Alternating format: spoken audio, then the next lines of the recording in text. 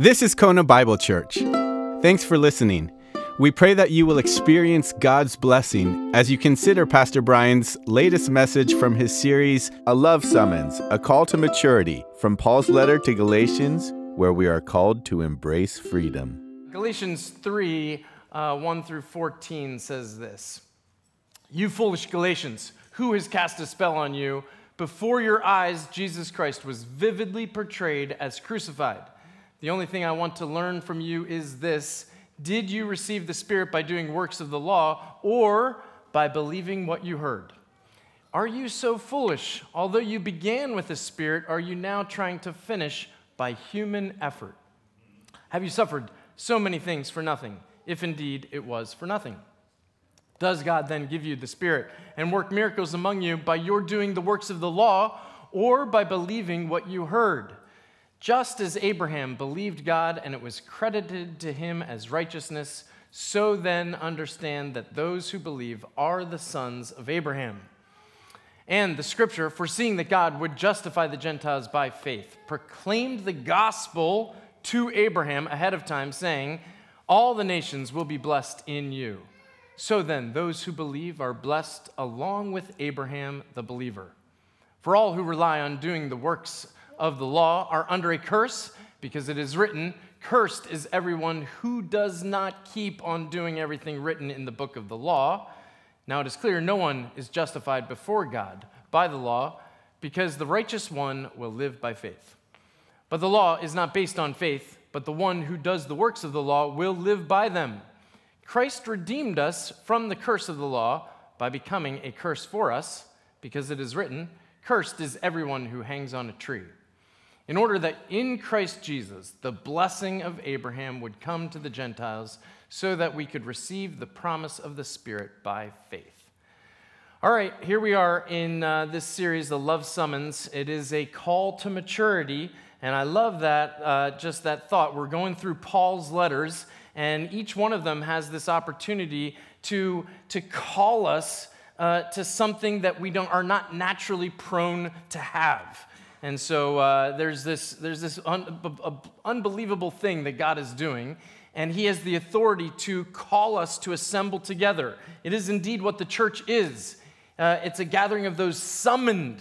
It's not just that you were kind of called and it's like, hey, would you like to respond to my invitation? No, you've been summoned in authority.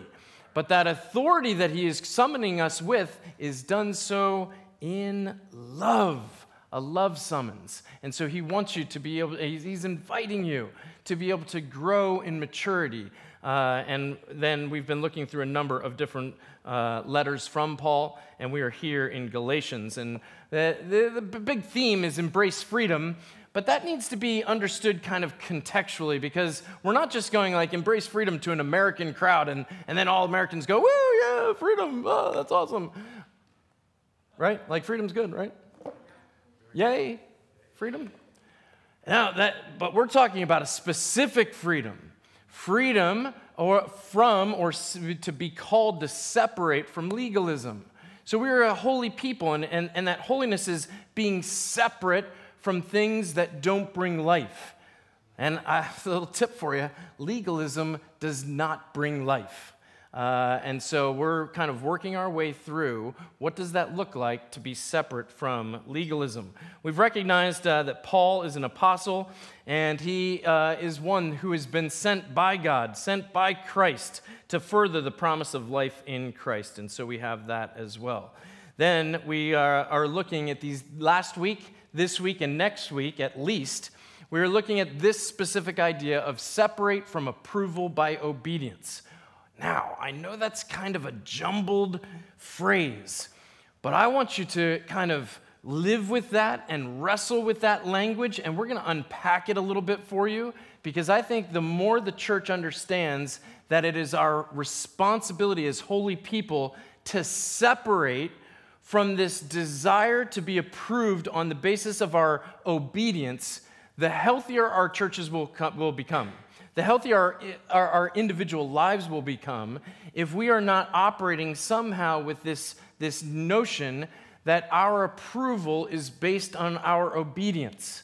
Paul is coming back here. That's really kind of what Galatians is all about, coming back and saying, no, that's not how it is. Now, last week we looked at this idea that the gospel is an invitation to believe in Christ as our substitute. He died for our sins. And so this aspect of going, okay, wait a minute, part of that corruption is involved in us becoming legalistic. And so we were unpacking that. Particularly in Galatians, if your initial approval comes by believing in Jesus, do not return to trying to win approval through obedience. That's what we're unpacking in these 3 weeks. All right, so we're going to look at some other ways that is applied. Embrace freedom, approval by belief. Okay? Separate from legalism, approval by obedience. Let's jump into it. In this particular passage, Paul is coming back to this idea of how did you receive the Holy Spirit? Now, I want to point you toward, go to my Acts sermon series. No, don't do that. Go to Acts. Just go to Acts. And you see very quickly in Acts, Peter and the rest of the church taking this gospel message and going from Jerusalem to Samaria to Judea to all of the world. This idea that we have this great news that needs to be heard in all the world. And he takes this message, this very kind of almost Jewish-centric message, understood in their worldview. They're still trying to figure out what is happening here because they have all kinds of worldview influences that are not entirely accurate of the gospel. And so Jesus is slowly bringing their attention to, no, that's not what is meant when it comes. He did it while he was here on earth. They would come to him with all different types of questions, and oftentimes it was centered in kind of almost a very materialistic or physical sense. And Jesus was saying, yeah, I get it. The physical is good. God created the earth, and he said it was good, right? We don't want to just somehow take the physical and say that it's bad. Jesus never said that. He's affirming the physical, but he's saying to his disciples, you got to move past a mere physical or material understanding of the world. You have to understand the spiritual reality that exists, that undergirds and is entwined in all of our existence. And you can tell that the disciples they're trying to figure that out, and how does that work with their traditions? So here's Peter. He's a believer in Jesus, right? Has that. The disciples have already been given the Holy Spirit. This is brand new kind of existence for the disciples. Remember what's happening in Scripture. Okay, when you just look at the big story of Scripture, from Genesis to Revelation, you have this idea of God progressively getting closer to man. It's one of the beautiful things about Christianity. It's unlike most other religions, where most other religions you're kind of like, how do I please God? Oh, I'll just work, do this, do that, right? There's all these benchmarks for getting closer to God. God essentially looks at humankind and says, like I created something that was good, you corrupted it, and I'm not going to let you have the final word. And so he begins a process of recreating the world by progressively getting closer to us. Think in Genesis how it says that God visited mankind, he walked with mankind. Very specifically, it does not say he dwelt with mankind. And as you go progressively through Scripture, what you see is the Trinitarian presence of God beginning to dwell with mankind. You talk about the Shekinah glory and how the Shekinah glory dwelt among the people in a very tangible sense. So that when the glory of the Lord departed Israel, the people were like, we saw the glory depart. We saw that. Like, he used to live and dwell among us, and now he has left us and abandoned us. But what did he promise in that? He promised to send his Son who dwelled among us. And then what did we do to the Son? What mankind always does. We corrupt whatever God does. And so we killed the Son of God, but even in that, Jesus noted, it is better that I go, because I'm going to send the Holy Spirit to dwell among you. Where does the Holy Spirit reside? Yeah, in us. In us. Two places Corinthians talks about it. In the church and in us individually. And so when you think about the presence of God, and Nigel preached on this a couple of weeks ago, we should never minimize the fact that somehow the Spirit of Jesus is in us. And so when you think about kind of Jesus being incarnate, he's still bound by space and time to a location. Now, he could go wherever he wanted if he wants to, but largely he was in Israel. Now his Spirit resides in us and can go everywhere, maybe even Mars. Right? Like, I mean, it feels like maybe if we can dream it, it seems like God is able to somehow make it, like, allow us to cooperate to make it happen. I mean, that might sound a little ridiculous to you, but a couple of generations ago, it sounded ridiculous that the Holy Spirit could go to the moon. But the Holy Spirit can go there because we can go there. And I don't want to minimize that. I want you to, like, feel that and sense that and live with that the fact that we are the hands and feet of Christ. And so we're able to get in and be that to all the world. So we have this progression, but our hope does not end with the Holy Spirit. No, we're hoping that the second person of the Trinity comes back and he dwells with us again. But even there, mankind rebels and is corrupted. And so we have what? This future hope in Revelation. When the Father himself does what? He comes down and he resides with us. And what is the commentary? Then there will be no tears. Then there will be no death. So we have this progression. The fullness of the Trinity is progressively getting closer to us. And the disciples, for the first time, that this is what we have to kind of now come back into the passage and go, whoa, these Jewish believers are experiencing something remarkable for the first time. They had Jesus there, and that was pretty awesome because they were able to ask him all kinds of questions. They were following him around. They were able to, I probably would have been joking with Jesus, and then you have those after-death resurrection epiphanies like, really? I wasted my time joking with Jesus? I should have been asking him other questions. You have this, and then his Spirit descends on the disciples. This is brand new, okay? Holy Spirit is coming and dwelling in a way unlike he had ever done in the Old Testament. So now, here are these Jewish believers going, oh, the progression of God's getting close. We're experiencing, this is awesome.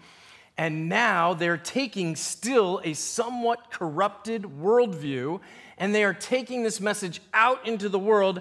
And Peter finds himself among some Gentiles. One of them is named Cornelius. Gentile being not Jewish, not familiar with the traditions of Judaism, not familiar that salvation is possible, and also not abiding by the law. And Peter begins to preach the gospel. And he says this, he says, there's a guy, I don't know if he says it exactly like this, but I'm going to say that he says it like this because it feels fun. There's a God who's able to raise the dead back to life through the forgiveness of sins offered in Jesus' name. And you know what happens to Cornelius? Boom! The same thing that happened to Peter and the disciples. He's filled with the Holy Spirit. And if you were Peter and you were watching what was happening, you would be floored and going, wait a minute, salvation in my worldview was for the Israel and Jewish people, and now the same evidence of the Holy Spirit that has been gifted to us is now in Gentiles? And how did it happen? How did these Gentile believers get the Holy Spirit? They did not have the law to turn to somehow go, we're going to win the approval of God because we'll obey the law. No, they got the Holy Spirit because they simply did what? They believed. And so Paul is now coming back to the Galatians. He's now seen this. So now, fast forward, now we're dealing with Paul.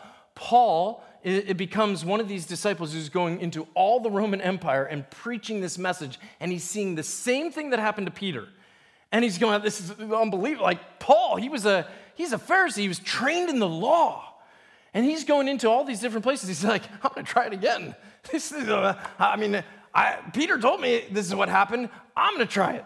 And so he goes, there's a God who's able to raise the dead back to life through the forgiveness of sins offered in Jesus' name. And he goes into the different synagogues and different areas, and Gentile believers are like, boom! I like that. That's fun. Was that too loud? That was too loud. That one was too loud. Boom! Is that better? A little better. Boom! I think it was bigger than that, I think it was bigger than that. It's the Holy Spirit, come on. They're baptized into the Spirit is what is happening. And so they are suddenly, and Paul's like, if it worked here, I'm going to the next town and trying it. And believers, people who are have the tangible evidence of the Spirit are popping up everywhere from all nations, all tribes, all tongues, all genders. And when I say that, I'm only referring to two. Everybody, when they hear this message, they're believing. It's unbelievable. So this message, so now Paul is coming back, and we have this human tendency to come back and we go, good. Now I've learned my whole life that my approval comes on my actions and what I do. So now that I'm a believer, I'll just continue to get his approval by doing actions. And Paul's coming back, he's going, whoa. You didn't receive the Holy Spirit by doing actions. You received the Holy Spirit by simply believing. Like, let's continue according to that. You'll see that in Colossians. You'll see that in Romans. Paul's message is very consistent when it comes to the law. Don't allow that natural tendency to seek approval based on your obedience. That's not how you first got it. So why would you start? So the greater question then, I think, for our audience, right, as we begin to think of this, is how do we win God's approval? I think we need to come back and revisit that. That's what's being uncovered here in Galatians. And I like that language, how do we seek God's approval? But the biblical language behind that is really, how are we justified? And what does how are we justified mean? It means, how are we declared righteous? Now, I would appeal to you that many people try to declare themselves righteous, okay? In today's vernacular, you might talk about virtue signaling. Virtue signaling is one way that we come back and we declare ourselves righteous because we are being obedient to the values of the system. And we come back and we're like, look how righteous I am. I'm following the Black History Month, and I'm doing this, and I'm doing that, right? You're appealing to all these different things, and you are somehow announcing about yourself that you should be accepted or approved because you are righteous or you have been doing the right things. Now, I got to get you to make a step here. So you're going to have to walk into this with me, all right? How many of you have ever been pulled over by the police?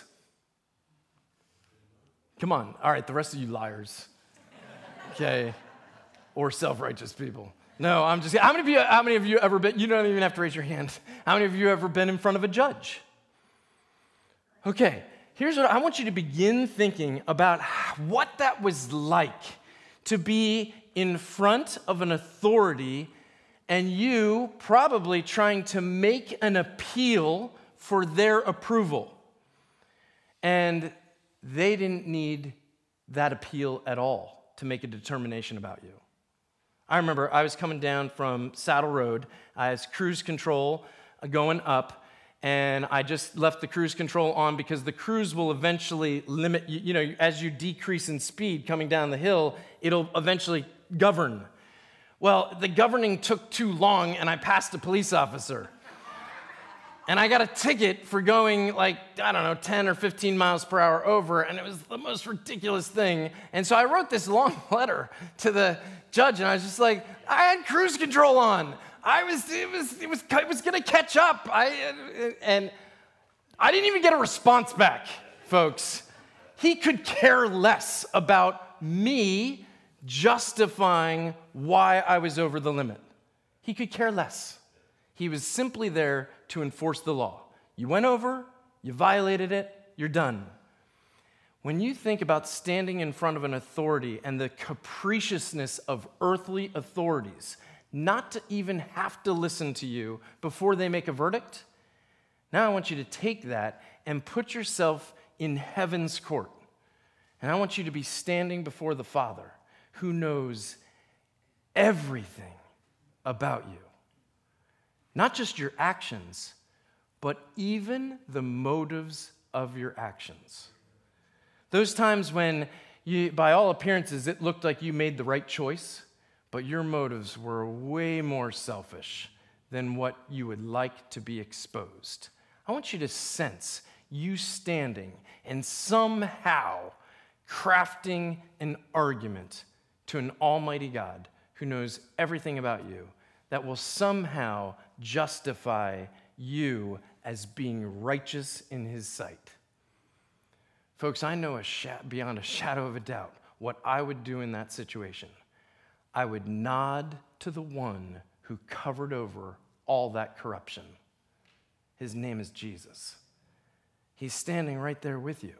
He has offered and invited you to take him as your substitute, because then the Father God, who's watching this whole scenario and hearing your pathetic and pitiful self-justifications for why you should have righteousness, be in right standing with God, and you then, instead of going down that pitiful, ridiculous road, you nod to his Son, and he looks over and he goes, "Oh, you're one of them. You're calling on Jesus, my Son, who was perfect. Oh, I love my Son. If you're calling on him, if you believe in him to cover over your sins, you, my friend, are also my child." That's the situation that is in front of you. How do we win God's approval? There's never any possible justification for you to come back and somehow go, but, because there's always going to be buts. No, the only possible justification is to nod your head at the perfect one who's substituting his life for yours. So that's how we are justified. When you think about how that happened the very first time, I love this language of Galatians. I stressed it as I read it, that the gospel was preached to whom? Abraham. The gospel was preached to him. Now, you think about the promises of God, and that's why we always come back to this like flower, right, that is in a bud form. And the bud was preached to Abraham. And inside that bud were all the promises of what we now see opened up to become the full flower, where we go, oh, Jesus was in the bud. Oh, substitute. Oh, resurrection was there. Oh, all of that was preached to Abraham. And Abraham, he experienced being declared righteous by God himself because he did what? He simply believed. And so Abraham becomes our father in faith when we simply believe. That's how we are declared righteous. Now, it depends on what tradition you're in. In Roman Catholic tradition, justification conflates sanctification. So when they talk about being justified, they do talk about still being good and doing good works. But in Protestant tradition, we separate those two and we go, nope, there's a point in time in which you were declared righteous. That happens when you believed the gospel for the very first time. Then the rest of your life, you have this opportunity to work out your salvation. Paul's coming back and saying, but don't ever stop doing it in belief. You don't ever return somehow after your justification and then you move into sanctification and go, now I'm going to get the approval by being obedient. No, now this is how it'll work. I'll now win his favor. Okay, I got it. He declared me righteous, good. But for him to continue to love me, to continue to like me, I better start really being obedient. No, but Paul's coming back and saying, no, that's not how it's done. So let's ask a couple things. Let's look through this. We cannot declare ourselves righteous, not only at the point of salvation, but nor can we declare ourselves righteous later. Right? So we have that moment where we turn to Jesus and we're like, okay, I trust you to cover over my sins. I got it. Okay, I'll take it from here. No, You will not be, you will never, God will never be look down and be like, oh, you're finding my approval by doing it on your own with human effort. No, he'll never do that, okay? We cannot declare ourselves either at the point of the beginning or throughout. We can't do that. We can't declare ourselves righteous. We cannot find approval ever at the beginning or through by finding approval in obedience, all right? You ready for this? Because I'm about to, I know that you feel like you're on solid ground right now, right? But there's a rug underneath you. And I'm about to pull that rug right out from underneath you. You ready?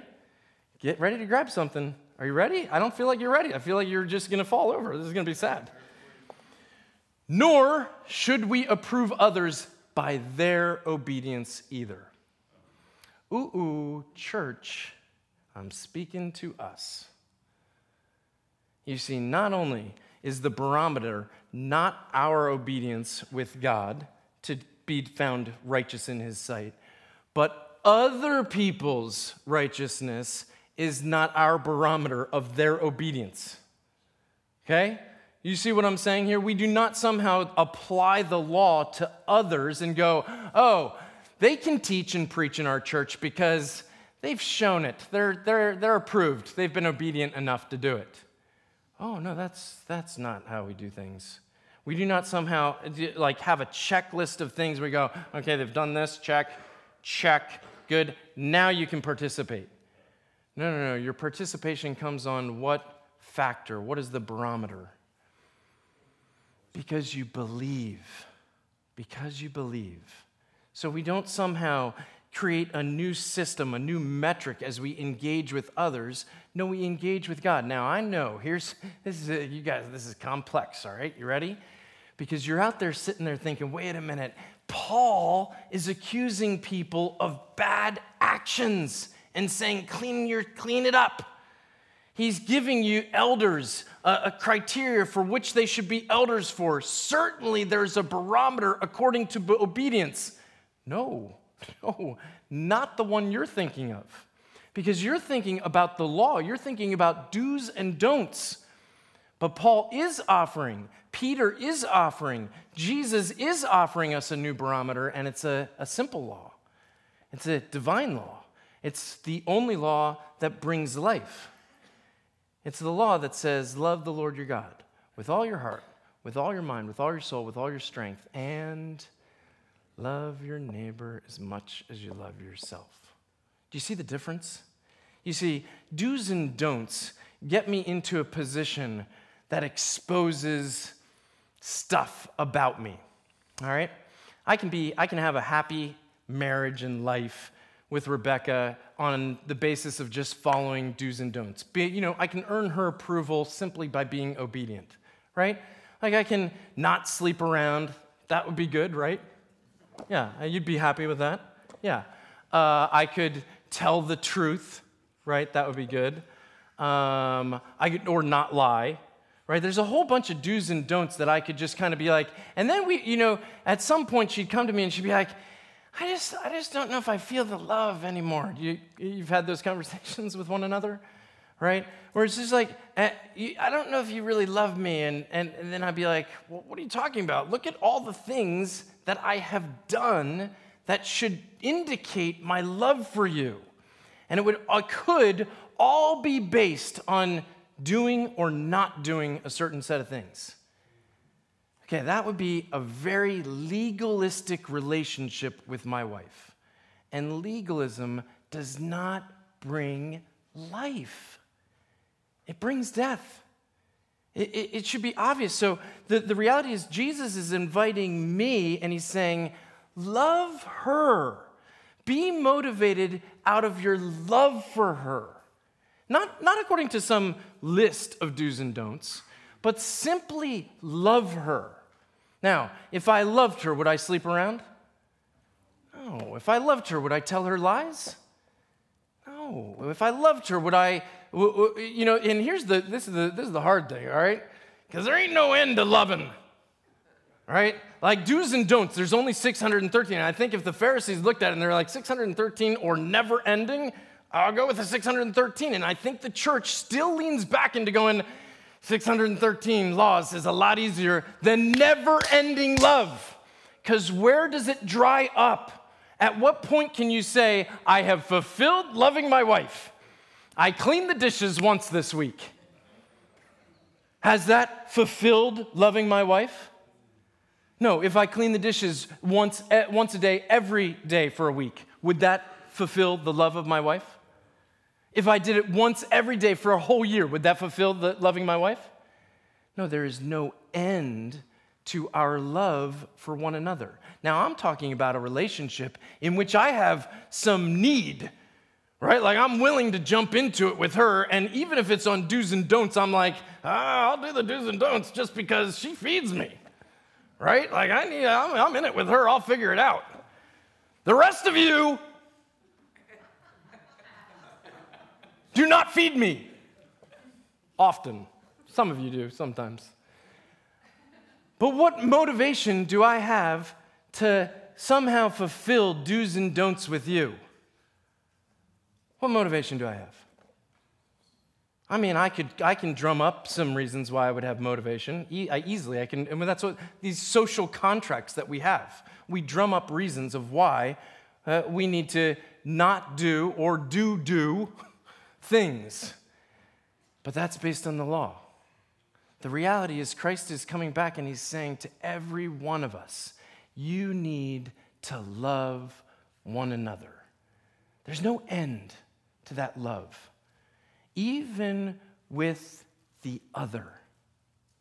You see, it's one thing when I've got an affinity for somebody that I can relate to, that I can kind of be in it together because we share values. But what about the people that are different from us? And there's a whole host of differences that have divided people all through time, whether it's race, whether it's age, whether it's gender, whether it's what name your other.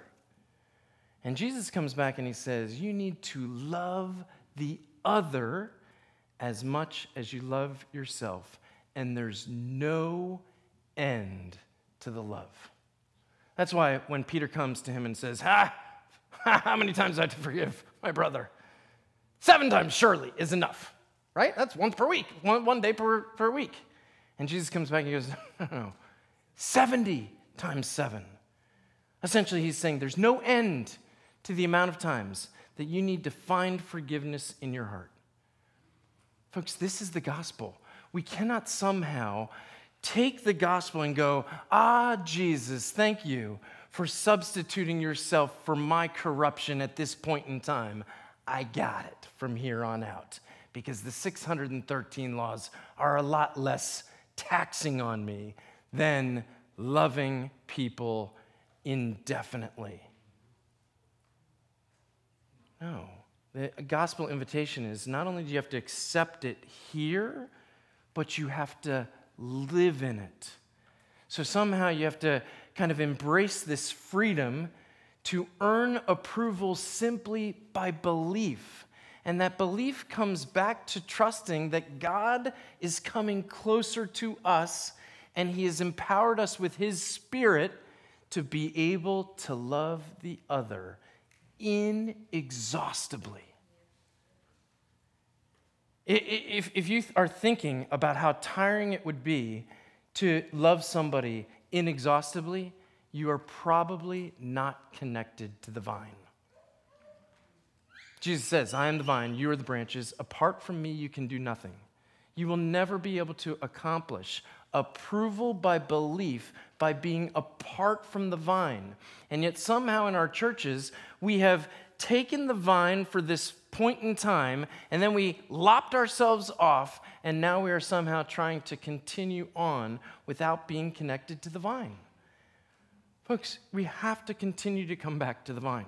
It's one reason why we would do that at the table, right? That we would nourish ourselves at the table, because the table is that ongoing proclamation of, this is my body given for you. This is my blood shed for you. It's what Paul says in this passage. How can you possibly deny this? Christ Jesus was vividly portrayed for you as crucified. What that means is that his love was evidenced. The amount of love, the inexhaustible love that he has for you is what he wants you to have for everyone else. This is the gospel.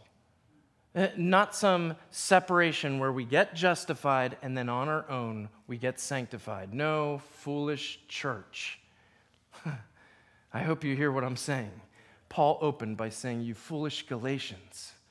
No, us foolish church. Let us come back. Connect to the vine. What's that going to look like for you?